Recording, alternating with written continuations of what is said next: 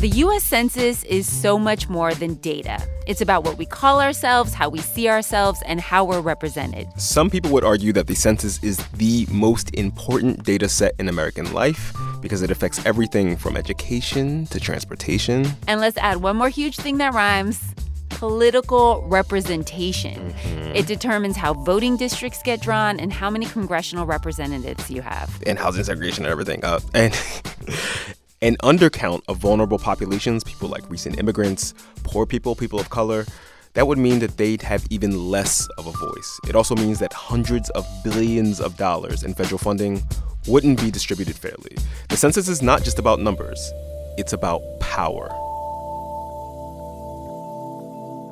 You're listening to Code Switch. I'm Shireen Marisol Meraji. And I'm Gene Demby. And if you think you're having deja vu, like you've heard this spiel before on the show, well, you kind of have. Yeah. And you'll probably hear it a few more times leading up to the big 2020 census count because this is a big deal. Such a big deal. So we've got some census updates for y'all on this episode. There have been a couple changes to the race and ethnicity question. We'll talk about those. We're also going to talk about the controversial citizenship question that was recently added by the Trump administration. Here's White House Press Secretary Sarah Sanders. We've contained this question that's provided data that's necessary for the Department of Justice to protect voters, specifically to help us better comply with the Voting Rights Act. The Trump administration's using the Voting Rights Act to justify its addition of a citizenship question to the 2020 count. But Terry Ann Lowenthal, a census expert and former staff director of the House Census Oversight Subcommittee, she believes a citizenship question will do more harm than good. Here she is at a recent panel at Georgetown Law School. There is a palpable climate of fear in many communities now, and anti-immigrant rhetoric and stepped-up federal law enforcement activities have driven millions of people, immigrants, into the shadows. They're skeptical that their census responses will be kept confidential and not used to harm them or their families, no matter what the law says. More on that in a couple minutes. We're also going to revisit our interview about how the census is partly responsible for getting those of us from the Latin American diaspora to use one pan-ethnic label here in the U.S. Whether you call yourself Latinx, Hispanic, Latina, or Latino, the census definitely played a role. I would tell people I'm writing this story about the development of the Latino category, and they would say, well, duh, they've always seen themselves as such. Not true, argues Christina Mora, who you just heard in her book, Making Hispanics: How Activists, Bureaucrats, and Media Constructed a New American. See, we told you the census had power. So much power. And here to help us make sense of all of this is NPR's resident census expert, correspondent Hansi Lo Wang. Hey, Hansi. What's good, HL Dubs? Nothing much. Thanks for having me on. All right, Hansi, so there's a new question about citizenship that has been added to the 2020 census form. Can you tell us about it a little bit? Sure. This question specifically asks, is this person a citizen of the United States? And you can answer no, of course, not a U.S. citizen. Or if you're answering yes, then you specify born in the U.S., born in Puerto Rico or in any other territories, born abroad of U.S. citizen parents, or you're a U.S. citizen by naturalization and you print the year of your naturalization. There have been a lot of critics within the census and outside of the census who say that this is not a good question to be asking on the 2020 census. Why? One main reason is that Census Bureau research has showed that asking specifically about citizenship really could discourage participation rates amongst immigrant communities and communities of color, where this is a very sensitive topic. Part of that is because the Census Bureau has not asked about citizenship of all U.S. households since 1950. And the other part of it is this current political climate, where because there is a lot of anti-immigrant rhetoric, because of the increased immigration enforcement under the Trump administration, a lot of immigrant advocates, a lot of civil rights advocates are really worried that adding this question is kind of like throwing a bomb in the room. There already has been, over the past recent decades, a growing reluctance amongst all U.S. households, regardless of immigration status, of participating in the census, of giving up private information. And people are really skeptical if they forget that this is a constitutional requirement. But this is all being prompted because of a Justice Department request. The Justice Department says it needs a better count of U.S. citizens. And specifically, U.S. citizens who are old enough to vote, in order for the Justice Department to better enforce the Voting Rights Act, and specifically Section 2 of the Voting Rights Act, which has provisions to prevent racial discrimination and discrimination against language minorities. So the argument for doing it is so that the government can enforce the Voting Rights Act with a better count. But the argument against it is that people won't actually participate in the census because they'll be afraid for some reason. So there won't be a good count if people don't show up and participate. Right. By adding this citizenship question, and this is the argument from more than 24 states and cities around the country, including some individuals in Arizona as well as in Maryland, they're saying that the federal government is undermining its constitutional responsibility. It is in the Constitution, one of the very few requirements, to do a head count every 10 years of every person living in the country, regardless of citizenship, regardless of immigration status. And those numbers are used to reapportion seats in Congress. It also helps determine how legislative districts are drawn from the federal all the way down to the local level, as well as how the federal government distributes an estimated $800 billion a year in federal funds. And it's important to point out that the concern is not just about unauthorized immigrants not participating. The concern is also that there could be ripple effects, that there are so many mixed status families around the country that if you have someone who is an unauthorized immigrant in your family or just living in your household, you as a green card holder or even as a U.S. citizen may fear participating because you don't want to just be on the radar. So, Hansi, I mean, that sounds like a really hard decision to have to make. Have you spoken to anyone who's been wrestling with that question? Well, right now they're testing out the 2020 census in Rhode Island's Providence County. This questionnaire does not have the citizenship question because it was such a last-minute addition. But people are definitely talking about what to do when it lands in their mailbox. I went up to Central Falls, Rhode Island, a very small town just outside of Providence, predominantly Latino. And I was there with our colleague Marisa Peñalosa. And we spoke to a number of undocumented folks who really were concerned about what to do with this census form. One undocumented immigrant told us, he lives in an apartment with 3 other undocumented folks, and they received this questionnaire in their mailbox, and they didn't really want to participate because they weren't sure if participating would get them on the radar of immigration enforcement. And then 2 follow-up letters came. And one of them decided, okay, we have to decide what to do with this. We have to hold a vote. Wow. And ultimately, they voted to fill it out. And the guy we talked to said, one of the main reasons is they were trying to avoid having someone come to their apartment knocking on their door. But we've also talked to other undocumented folks in Central Falls who said they're not going to participate. And it's important to remember that federal law prohibits the Census Bureau from releasing any information it collects that would identify an individual, and that includes to other federal agencies, including Immigration and Customs Enforcement, ICE. However, the Census Bureau can release information, data about specific population groups that wouldn't include any names, but you would know if you were one of those agencies where to go, right? That's the concern, because that data can be released down to the neighborhood level, and that's the type of data that was released during World War II and helped the federal government to locate American citizens of Japanese descent in order to form incarceration camps. Wow. That's the fear. Hansi, so what else is going to be new in the 2020 census form? Well, there's some interesting changes to the race question. Underneath the boxes for white and black, for the first time, there's going to be write-in areas, and people participating in the census will be asked who check off white or black to write in their non-Hispanic origins. And some of the examples you'll see on the form will be, German or Irish, Jamaican, to allow people to more fully represent themselves as they answer this race question.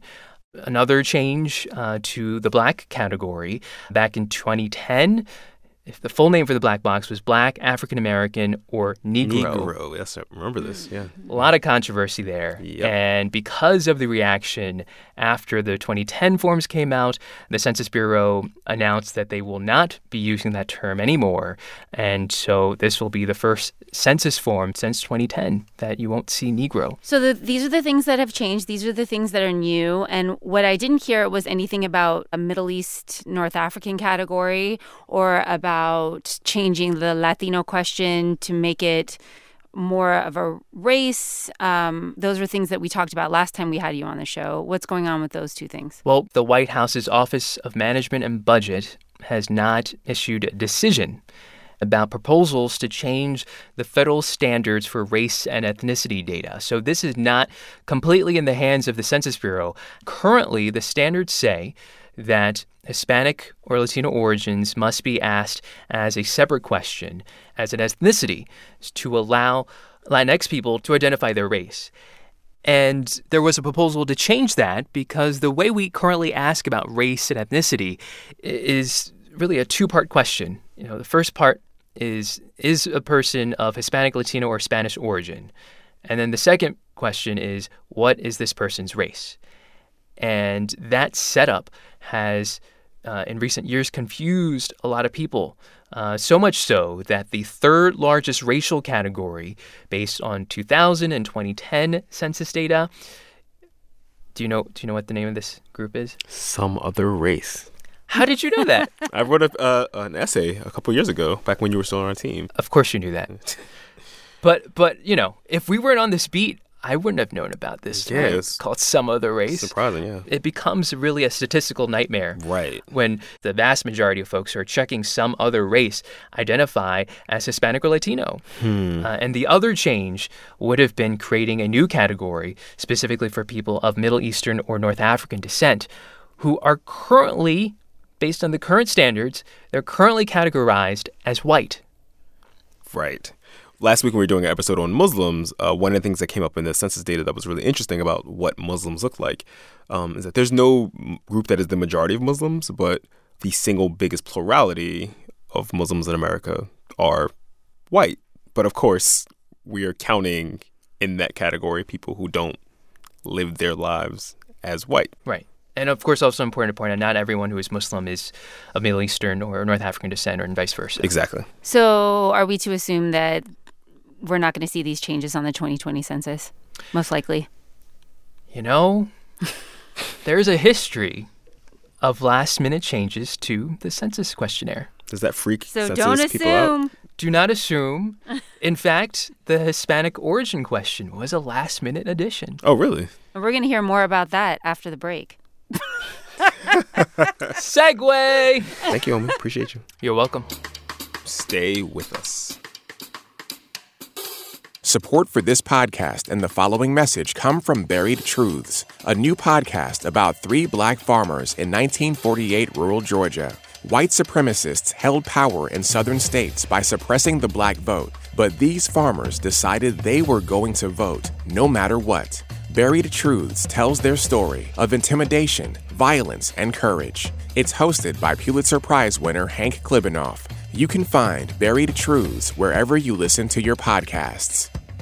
I'm Linda Holmes. There's more stuff to watch these days than you can ever get to. That's why we make Pop Culture Happy Hour. Twice a week, we give you the lowdown on what's worth your time and what's not.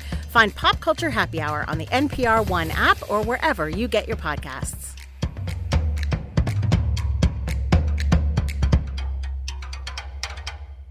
Gene.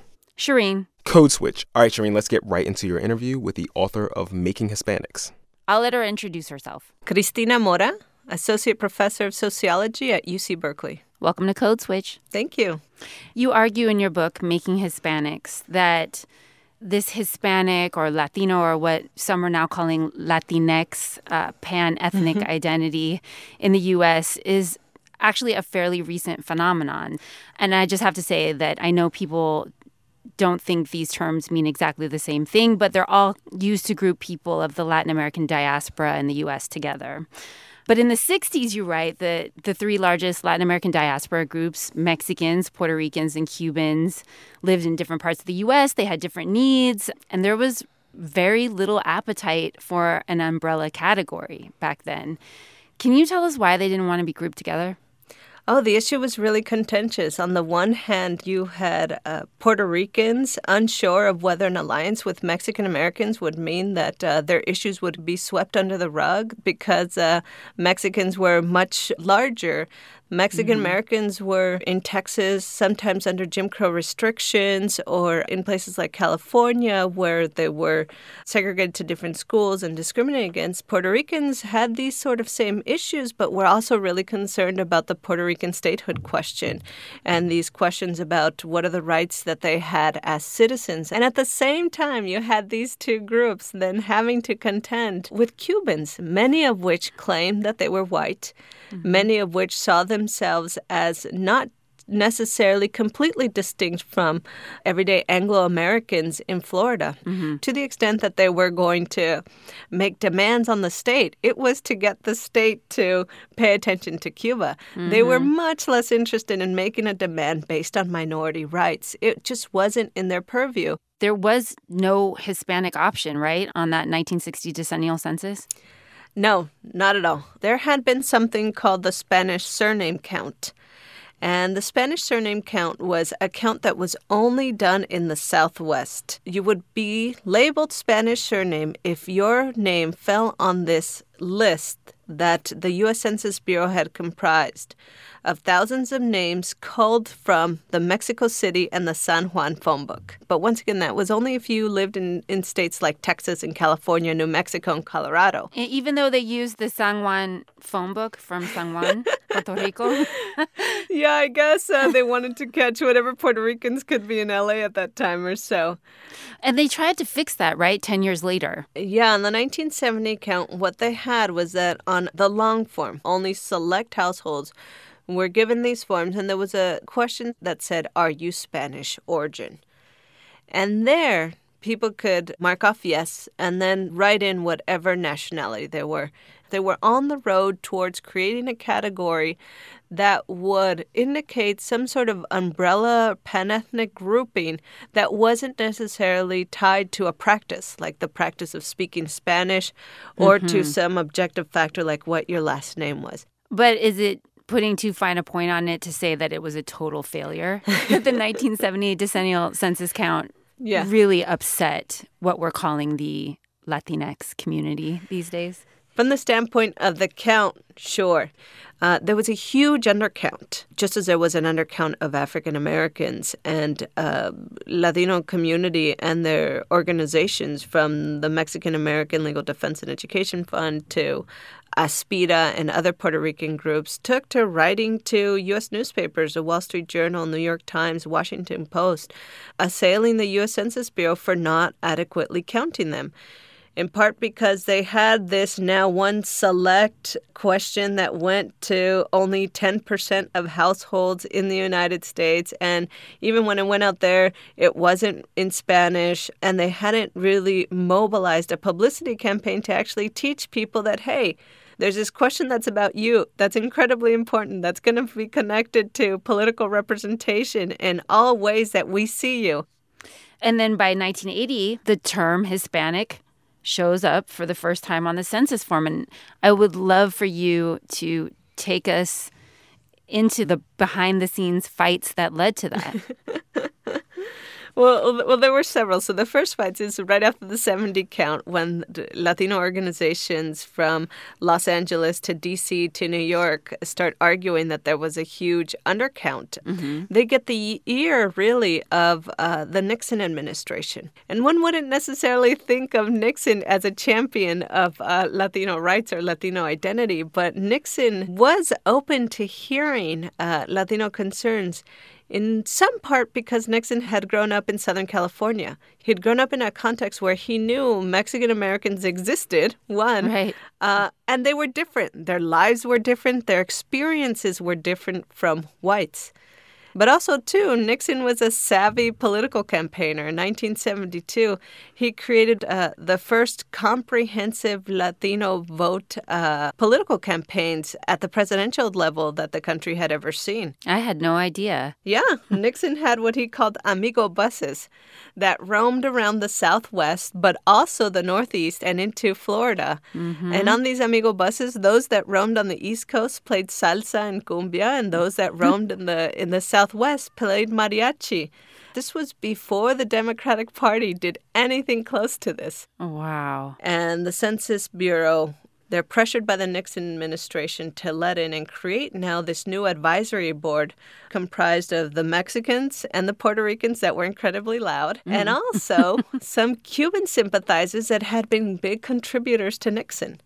One of the biggest points of debate is what would this group be called? Right. Some of the Spanish origin advisory members said, hey, why not use brown? We don't fit into these white, black, Asian categories. That's not us. Now, if you're a demographer, if you're a statistician, that seems like an incredible nightmare. You know, brown can mean Filipinos, brown can be Native Americans, brown can be South Asian Indians. This was a complete non-starter. It seemed like a headache more than anything. So they went down the list. Latin American.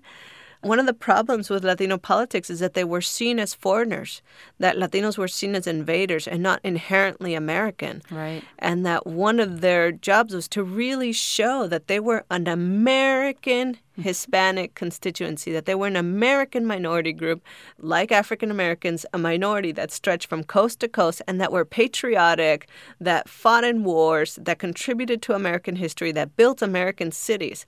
And so when a term like Latin American was used, right away it seemed to strike discord because it was seen as too foreign. Latino itself was closely seen as too close to Latin American and also too close to the word Latin. Hispanic was never a term that everybody loved, but it was a term that got a lot of support from within Latinos in the Nixon and later the Ford administration. How did they make it stick? Yeah. So the census director literally picked up two phones. He called all the Latino advocacy groups that were being set up in Washington, D.C. at that time. What year is this? 1976, 1977. Okay. They picked up the phone and they called the National Council La Raza. They called the Mexican American Legal Defense and Education Fund and said, help. This is the category that we have. Can you help us promote it? And promote it they did. NCLR by itself set up town halls in places like Miami, New York, Los Angeles, Chicago, showing people the new census form and telling them, look, we're Hispanic. This is us. This is our chance. This is our category. The second phone the census director picked up was to Spanish language media. At that time, the company that would later go on to be called Univision was growing rapidly. By 1980, they had television stations or relay stations in most major U.S. markets. They ran documentaries, commercials, even a day-long telethon where different performers from across Latin America came out. Each of them held out the census form and says, hey, remember to fill out the census. We're Hispanic on the 1980 census. This is important for us. But we spent a lot of time talking about how Mexicans, Puerto Ricans, and Cubans really wanted to be seen as distinct. And then, you know, you have this megaphone of Univision and you have these grassroots groups out there saying, no, but we're together, we're doing this together now, and we're being called something you've never heard of before. It's Hispanic. How successful was that? Well, certainly there wasn't as much of an undercount in 1980 as there was in 1970. The number of Latinos grew exponentially, and years later we figured out that it wasn't because people had babies, it's just because we counted them much better.